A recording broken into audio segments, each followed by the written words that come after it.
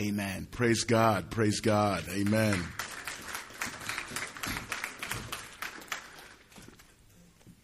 Today we're going to continue in our series that focuses upon the Songs for the Savior is the title of the series, Songs for the Savior. And this series will extend another 2 messages.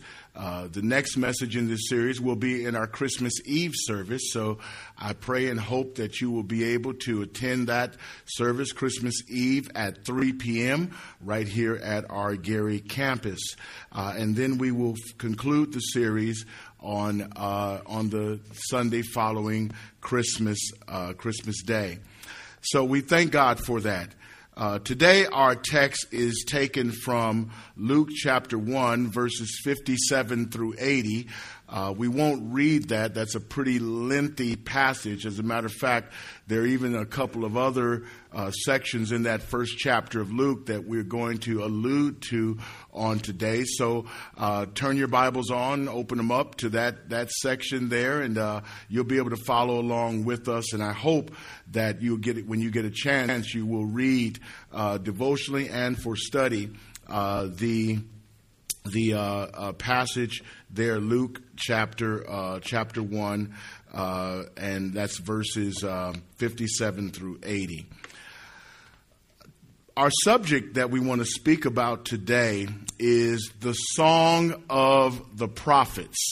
The Songs of the Prophets, or in this case, the Song of the Prophet. The first message in this series focused primarily upon Mary, the young virgin girl chose by God to birth Jesus the Christ into the world. Mary gave us, as we learned last week, a beautiful song of praise, remembrance, and mercy, which reflects in many ways the heart of a mother. Her words, called the Magnificat, resonate with us today in a culture deeply and desperately in need of mothers who find godly joy in the nurturing and the rearing of their children. Look at somebody and say, we need mamas. Yet here in this text, we move from the motherly song of praise sung by Mary to a father named Zechariah, a priest prophet of the Most High God.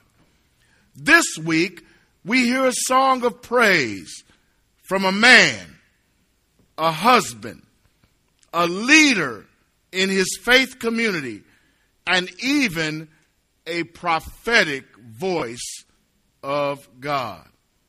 Now, I would be remiss if I did not pause here for just a moment and reflect on the power of this description of this man, Zechariah, a husband, a father, a faith community leader, a man that God was using and wanting to use to his fullest potential. And I want to give an aside right now to all the brothers that are in the house today. I want you to deeply look within your heart and ask yourself the question, am I such a man? You don't have to be exactly what Zechariah was, but am I the kind of man that God is using to his fullest potential? Amen. That's right. You can give God praise right there. That's praiseworthy. We need men in our communities and in our world, in our homes, in our cities, and in our states. We need men willing to be used to the fullest potential by God. Now, men, I can tell you right now, I can come up with about 50 reasons why it's somebody else's fault that I'm not being used to the fullest potential. And that's just for starters. You give me enough time, I can come up with more reasons. But beyond the excuses that we make for ourselves, and many of them start with that first excuse that a man made in the garden. When God asked Adam, what's going on? Adam said, this woman.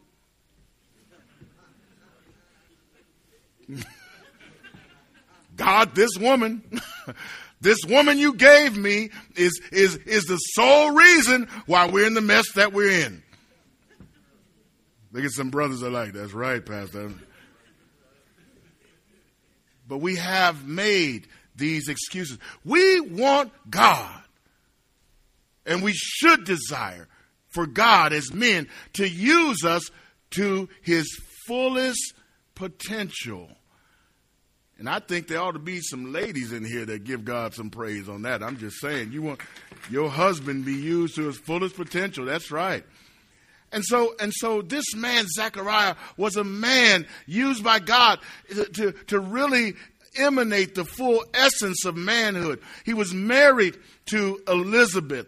He was a priest. He was the father of John the Baptist. And we are introduced to this man in Luke chapter 1, verses 5 through 25, where a few significant events occur in the life of this man, Zechariah. Zechariah goes to the temple. At the time, his temple team was serving. So we know from that Zechariah was a team player. He was a person that went to the temple because as a priest, there were certain assignments given. So Zechariah had no problem being a man under authority. Make note of that, men. A man under authority. He went to the temple at his assigned time. Zechariah was chosen, and this is the way in which they did it. That by lottery or by lot, the casting of lots, they chose who would go in and burn the incense at the altar. And Zechariah, the lot fell to him. Now, he didn't say, no, I did it last week. No, I've already done this too much already. He didn't say that. But what Zechariah did was he went and assumed the job that was laid before him. Make a note of that, men. Then Zechariah goes into the place of the altar by himself. Men, there are times when we just need to worship by ourselves. Every man should have a place, an altar where he worships alone, where he spends time hearing the word of God so that he could lead his family in the right direction. I don't know, y'all kind of slow today. You better catch up with me. Come on. He goes into the place of worship by himself. And in that place of worship, he receives a visit from the angel Gabriel. And it is in this heavenly, angelic conversation, it is that conversation that changes Zechariah's life. Now, angelic visits meant that there was serious news to be conveyed. And so Gabriel tells Zechariah that Zechariah, in your old age, you getting ready to be a daddy. Now, normally, this would be news that produces great joy in a man, especially when all attempts to conceive for Zechariah and Elizabeth had been thus far unsuccessful. So the angel comes and says that you and your wife are going to have a child. God has heard your cry. And in this angelic visit, Zechariah receives this news and it changes his life. But watch this now. like many of us in this room today, whether we care to admit it or not. And in spite of the fact that Zechariah stood as a priest of the Most High God, Zechariah doubted the possibility of being a father in his old age. That sound familiar? Remember Abraham? Remember when God said that I'm going to give you a son of promise, and Abraham and Sarah kind of snickered at that, and she was like, really? I'm an old woman. My husband is an old man. And there is no way that we really are going to have the ability to have a child. And so here's Zechariah kind of in the same situation where he doubted this declaration by the angel. Now, interestingly enough, Zechariah did not seem to be bothered by the fact that he was standing and having a conversation with an angelic being. That would have been the thing that messed me up. I'm in the temple doing my duties, and I think about that. Sometimes I'm down here at the church during the week, and there's nobody here in the auditorium, and I'm walking around, and all of a sudden there's Gabriel. I'm like, uh-oh. It finally happened. I've lost my marbles. I'm seeing things. That didn't bother him at all. What bothered him was the news. So apparently in Zechariah's paradigm, angelic visits are okay. Just don't come telling me I'm going to be a daddy as an old man. He doubted if he could be a daddy on God's word or anyone else's. And doubt, my brothers and sisters, is a funny thing. There are some of us sitting here right now that are doubting God in our own lives. We're doubting that God would want to use us. And the enemy uses this paradigm to help us understand or to help us move towards doubt. He always makes you think about the fact that you are unworthy to be used. And you know what I do? I agree with him. I'm like, you know what, devil? I am unworthy. You know what, devil? I did have some thoughts last week that I shouldn't have had. You know what, devil? When I get to yours, just say something. I said some things that I shouldn't have said.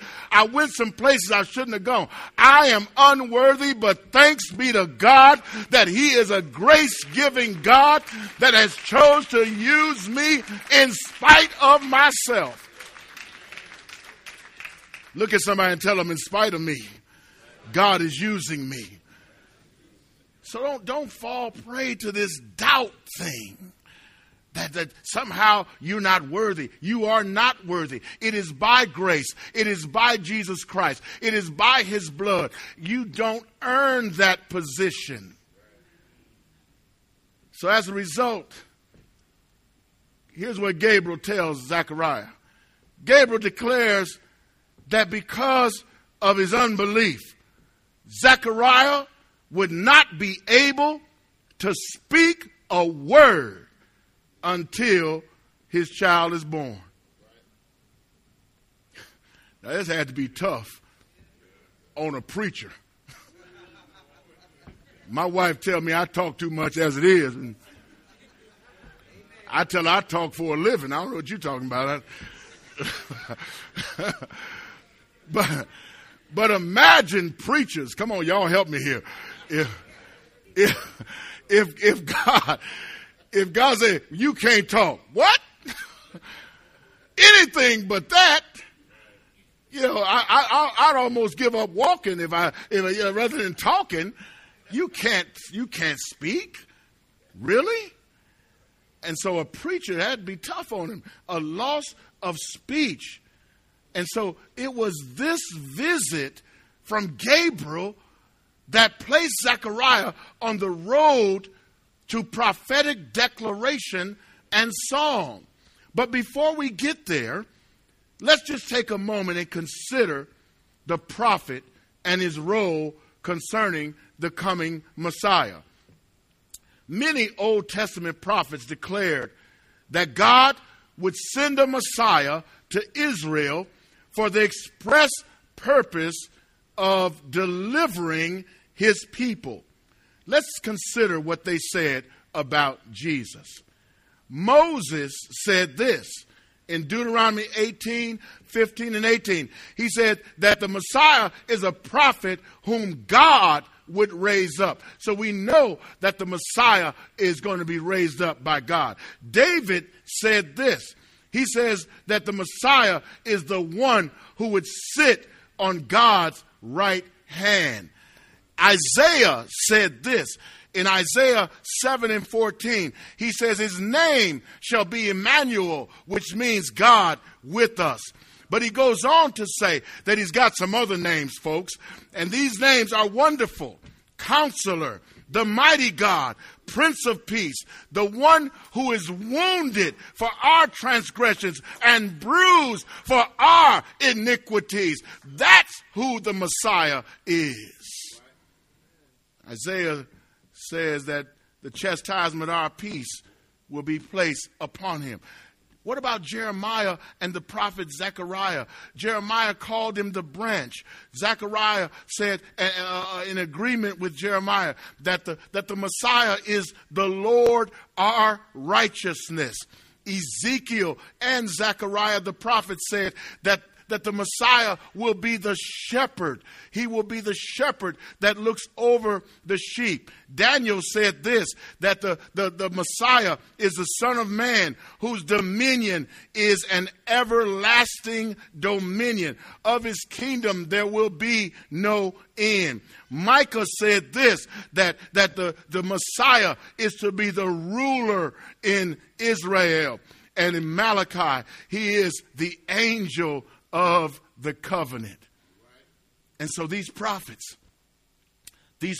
knew that there was a Messiah to come. And each of these declarations is a glimpse and a prophetic whisper of what is to come. The prophets did not get the entire picture, but they got enough not only to whet their appetite for Jesus, but to motivate others to believe that God would soon send the one to set things right. Their shadows of the coming Messiah help build the faith of a nation in need of hope for deliverance. And my brothers and sisters, I want you to think about the new prophetic role that happens when you become a believer. You too are laying a foundation for a soon coming king. As you preach and share the gospel with men and women everywhere, you might not have the whole picture all at one time. But what you do have is that God has extended his love to all of creation, offering the gospel as the remedy to reconcile humanity back to himself. That you have. You may not have signs and wonders, but you have the gospel. You may not have eloquence of speech, but you have the gospel. You may not be able to pray like others pray, but you have the gospel. You may not be able to sing like others sing, but you have the gospel. Look at somebody and say, I got what I need. You got the gospel. And you and we must build hope in a lost generation of men and women. We must build hope that the world is not what it looks like. You must build hope that there's opportunity for salvation and that there is a soon coming Savior. Now let me give you an example of how this prophetic picture worked. Have you ever been in a movie theater or even watching television and they show you previews of coming attractions? Amen? Nowadays you go to the movies, you can be 20 minutes late. Because 20 minutes of that ticket price you bought is going to be previews of coming attractions. They will make sure that you see what's coming. And they never give you a lot, just enough to whet your appetite. And you sitting there munching on your popcorn for those 20 minutes and drinking your Coke, or your, not Coke, Pepsi, drinking your Pepsi. Drinking your Pepsi and your or Sierra Mist.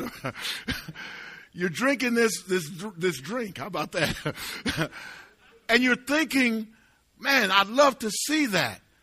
That looks like it's going to be good. And sometimes you get it right. But sometimes you're like, man, I saw the previews and I thought this was going to be really excellent. And I got there and it was a dud.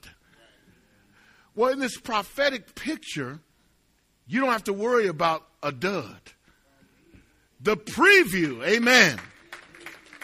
The preview that the prophets were giving was of the coming Messiah, Jesus Christ, who would come and offer salvation to Israel and the world. And so, if they wanted you, those coming attractions to motivate you, prophecy about the Messiah was just like that. The prophet was hyped to talk about Jesus, and folks were excited just thinking about seeing him. It is in this messianic climate we find our man Zechariah being told that his child, his firstborn son, would be the voice used by God to declare and make straight the way or path of the Lord. Gabriel says this about Zechariah's son in Luke chapter 1, 13 through 17. It says, "But the angel said to him, 'Do not be afraid, Zechariah, for your prayer has been heard, and your wife Elizabeth will bear you a son, and you shall call his name John.'" Verse 14, "And you will have joy and gladness, and many will rejoice at his birth, for he will be great before the Lord. And he must not drink wine or strong drink, and he will be filled with the Holy Spirit, even from his mother's womb. And he will turn many of the children of Israel to the Lord their God. And he will go before him in the spirit and power of Elijah, to turn the hearts of the fathers to the children, and the disobedient to the wisdom of the just, to make ready for the Lord a people prepared." Now, let that resonate and marinate in your heart for a minute. What father would not shout for joy for a son like that? I think about if my father had have gotten that news about me.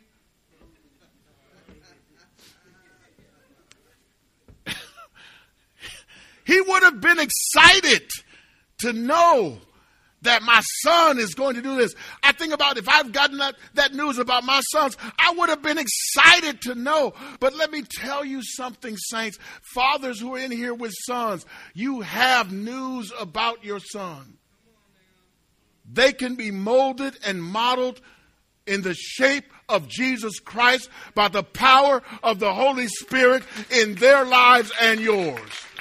Don't give up on your son. The son, to prepare God's people for the coming Jesus. What father wouldn't dance in the street for a boy like that? Now, all during the pregnancy of his wife, Zechariah was under the discipline of the Lord. Now, ladies, think about that for a minute. Those of you who had children, your husband couldn't talk at all. You could complain as much as you want. You can tell him to do everything you need him to do. He couldn't say a word back. Julie could say, Joey, go out here and do this. Go get me some peanut butter, pickles, and Fritos. And put them all in the same bag. Hey, them cravings is rough. And Joey wouldn't be able to say a word because he was under the discipline of the Lord. And God said, you won't be able to speak. He could not speak. And some speculate that he couldn't hear as well. The time then came for Elizabeth to give birth. And the angel said she gave birth to a boy. Now note the reaction of this community to this child's birth. In verse 57 of Luke 1, it says, now the time that came for Elizabeth to give birth, she bore a son. Verse 58, and her neighbors and relatives heard that the Lord had shown great mercy to her, and they rejoiced with her. Elizabeth had not been able to conceive. She was up in age, and in that society, in that day and time, it was very important. People measured effectiveness and all that by you fulfilling your full role. So for a woman, that was motherhood, and somehow you were somehow incomplete if you didn't have a child. And so when people heard about it, they got excited. They knew that in her old age, God had done something remarkable. Now, the text goes on to teach us that after the child was born, he was to be circumcised according to the tradition. In addition, this was a time for all to hear what his name would be. Apparently, this was some big community event, sort of like a baby dedication party, only for circumcision. Now, I can't even imagine what that was like. And can you imagine at your 18th birthday, the father tells you, man, we had a party for your circumcision. Just want you to know. Thanks, Dad. That's too much information. But they gathered and inquired as to what name the baby would have, with the assumption that as a male child, he would bear the name of his father. That was a tradition. You know, my father's name is Raymond, and he gave me Raymond Jr. And my son, who's here today, I gave him Raymond III. And I told him, you ever have a boy, he better be Raymond IV. If it's good enough for the King of England, it's good enough for us. I'm just saying.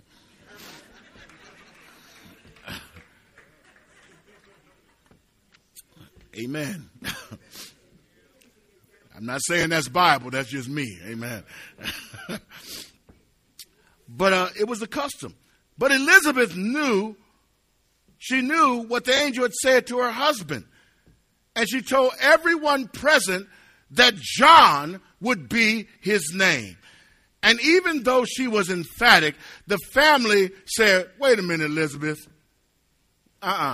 We're not talking to you about this because you obviously are mixed up. Nobody in your family has the name John. We can't even find a third cousin twice removed with the name John. Nobody has the name John. Why would you want to name this baby John? Doesn't Zechariah Jr. have a little, ring to it? Elizabeth was emphatic. So they went to Zechariah. Now, there's a lesson here, husbands and wives. Watch this now. They went to Zechariah, and they made a sign and wrote it out on a piece of paper. And they said, hey, man, what is his name going to be? And Zechariah said, give me a pencil and some paper. He didn't say it, but he gestured because he couldn't speak, remember? And he wrote in no uncertain terms. And the word order that he wrote within indicated an emphasis. He wrote, his name is John. Now, if you look in the Greek, in the word order, he wrote this, John is his name. I am emphasizing, there's no changing. I don't care that nobody else has been named John in our family. I am doing what God said do. His name is John. Now, right then, before their very eyes, A man, a husband, a father, a preacher who could not speak a word for the past 9 months broke out in a song of praise, blessing the name of the Lord. Now, in this moment, we get the second song of the Savior. And I want to just give you, the Zechariah's song is called the Benedictus, which in Latin translation means blessed. And there are 2 sections of this song, and I want to give those to you, and we'll be ready to move on today. The first section of this song, starting at verse 68 in Luke 1, is that Zechariah delights in God for messianic deliverance. Zechariah delights in God for messianic deliverance. Now, all of that backstory is important because it gets you to see what Zechariah was saying here.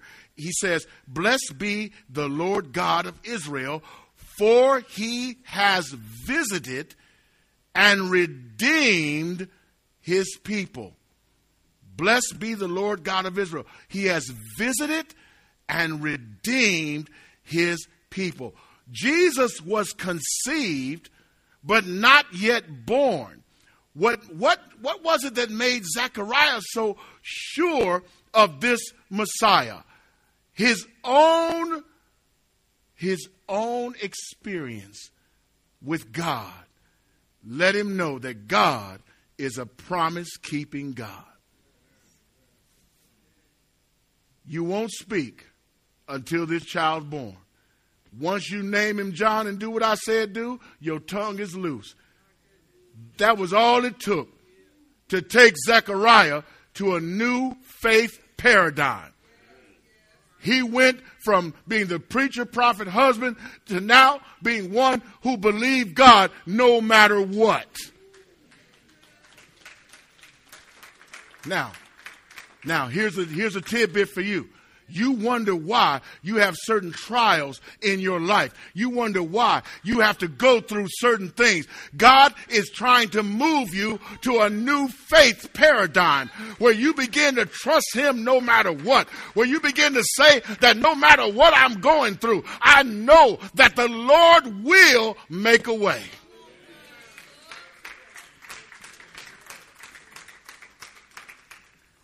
So Zechariah was in this confirmed faith paradigm. God confirmed that he was who he said he was, and he will do what he says he's going to do. Now, the next thing is Zechariah praised God for the work of the Redeemer that has come. Look at this in verse 69. He has raised up a horn of salvation for us in the house of his servant David. This horn of salvation represented the power of horned animals. That was what the imagery was. That animals with horns, like a rhinoceros, a very powerful beast. If I'm walking down the street and I see a rhinoceros, I'm going the other way. Because I know that rhinoceros has power, and the horned animals in the ancient Near East represented power. If you look at some of the idol gods of people who lived in the ancient Near East time, many of them have animal heads that have horns on them, because that was a symbol of power. And so here's what Zechariah is saying. He's saying, you didn't just give us any old horn, Lord. You gave us the horn of salvation. And the Redeemer of Israel would be so powerful as to accomplish the salvation of an entire nation. And that lets us know that salvation, my brothers and sisters, is only found in Jesus. Amen. Now here's the next thing. The next thing. Zechariah praised God for confirming the prophet's word about the Messiah. Look at this in verse 70. He says, as he spoke by the mouth of his holy prophets from old. In Zechariah's new faith paradigm, God did exactly what he said he would do, and therefore is worthy of praise, glory, honor, majesty, esteem, exaltation, and exclamation. God is worthy of all of those things.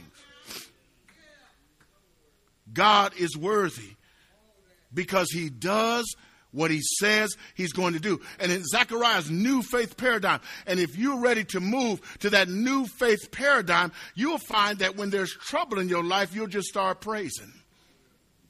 Oh, see, y'all didn't get that. Y'all didn't get that. When there are problems, you will praise God for the difficulty. You will praise God for the hardship. You will praise God even though sometimes at night you have to cry yourself to sleep. You'll wake up with a song of praise because God has given you another day's journey to go and be before his presence. Watch this now. So this is our contemporary problem. The failure to praise God, give him the praise he's due for keeping his word. He said he would deliver you. And I'm just going to ask you today, didn't he do it? Didn't he do it? Did he do what he said he was going to do? Now, some of you made a deal with God to be rich, and God doesn't make that deal. I'm going to tell you that right now. He said, I want to save you and deliver you from evil and from hell. Didn't God do that? Well, somebody ought to give God some praise in here for being delivered.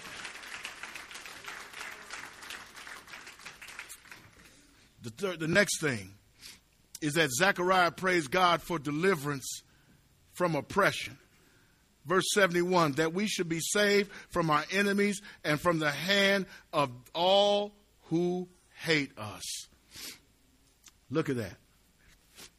Delivered from oppression. Zechariah prophetically saw the freedom of Israel from oppression because of this mighty power of this Messiah. So he saw the day when Israel would no longer be oppressed under Roman rule. He saw the day when Israel would be free because of the power of the Messiah. The next thing is Zechariah praised God for mercy and remembering covenant. In verse 72 and 73, he says, to show the mercy promised to our fathers and to remember his holy covenant, the oath that he swore to our father Abraham. Zechariah is praising God because God was a covenant remembering God. God never forgot the covenant that he made with Abraham. And he says, out of you, I'm going to make a great nation, that your descendants will be too numerous for anyone to number.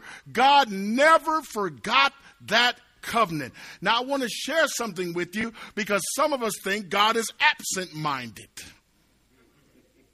that somehow he doesn't remember what his promises are to us.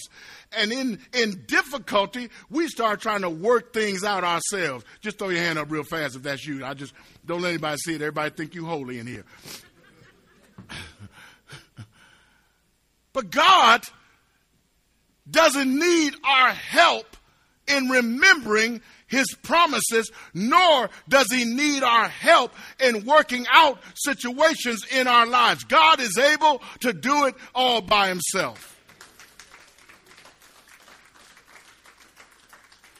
The next thing is Zechariah praised God for a new national and personal opportunity to serve God. Watch this now. Verse 74, to grant us that we, meaning Israel, being delivered from the hand of our enemies, might serve him without fear. Look at that. In holiness, righteousness before him all, in holiness and righteousness before him all of our days. That we might serve him without fear, in holiness and righteousness. See, when you move to a new faith paradigm, you also move to a new service paradigm. See, some of you thought that, I just have faith that, the size of mustard seed, I move mountains. Yeah, that mustard seed faith comes with some service too. Amen. You walk around here with all this faith and no service. I'm telling you, faith without works is what? That's what James says. James says, how can you say you have faith and you have no works? You don't work to get faith, but if you say you have it and God has given it to you by grace, then you ought to have some works that demonstrate your faith.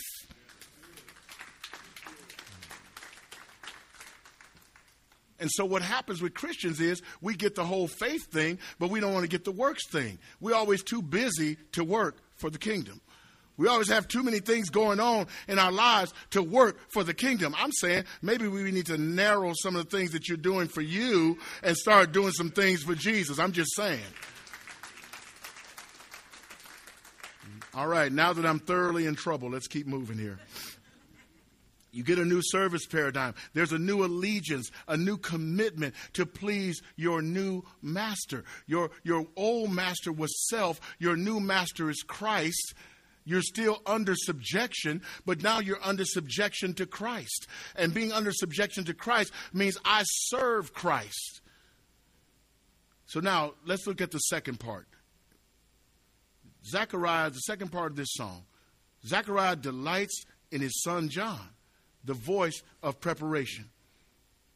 Now, Zechariah delights in God's choosing of John to be the fulfillment of Isaiah's prophecy. If we go to Isaiah chapter 40, verses 3 through 5, you'll find these words. A voice cries in the wilderness. Now here's the interesting thing. We've always interpreted that as a voice crying in the wilderness. That's how we interpret it. But look at what it says. A voice cries, in the wilderness, prepare the way of the Lord. So, in other words, wherever the voice is, and if the voice does happen to be in the wilderness, it's crying the same thing. So now, this is for everybody, whether you're in the wilderness or not. We are a voice, and the voice will cry in the wilderness. And the wilderness represents the world and the world system, the world and all of its problems. In that wilderness, a voice cries, prepare the way of the Lord, make straight in the desert a highway for our God. Every valley shall be lifted up, every mountain and hill be made low. The uneven ground shall become level, and the rough places made plain. Somebody will shout for glory right there. Watch this. And verse 5 says, and the glory of the Lord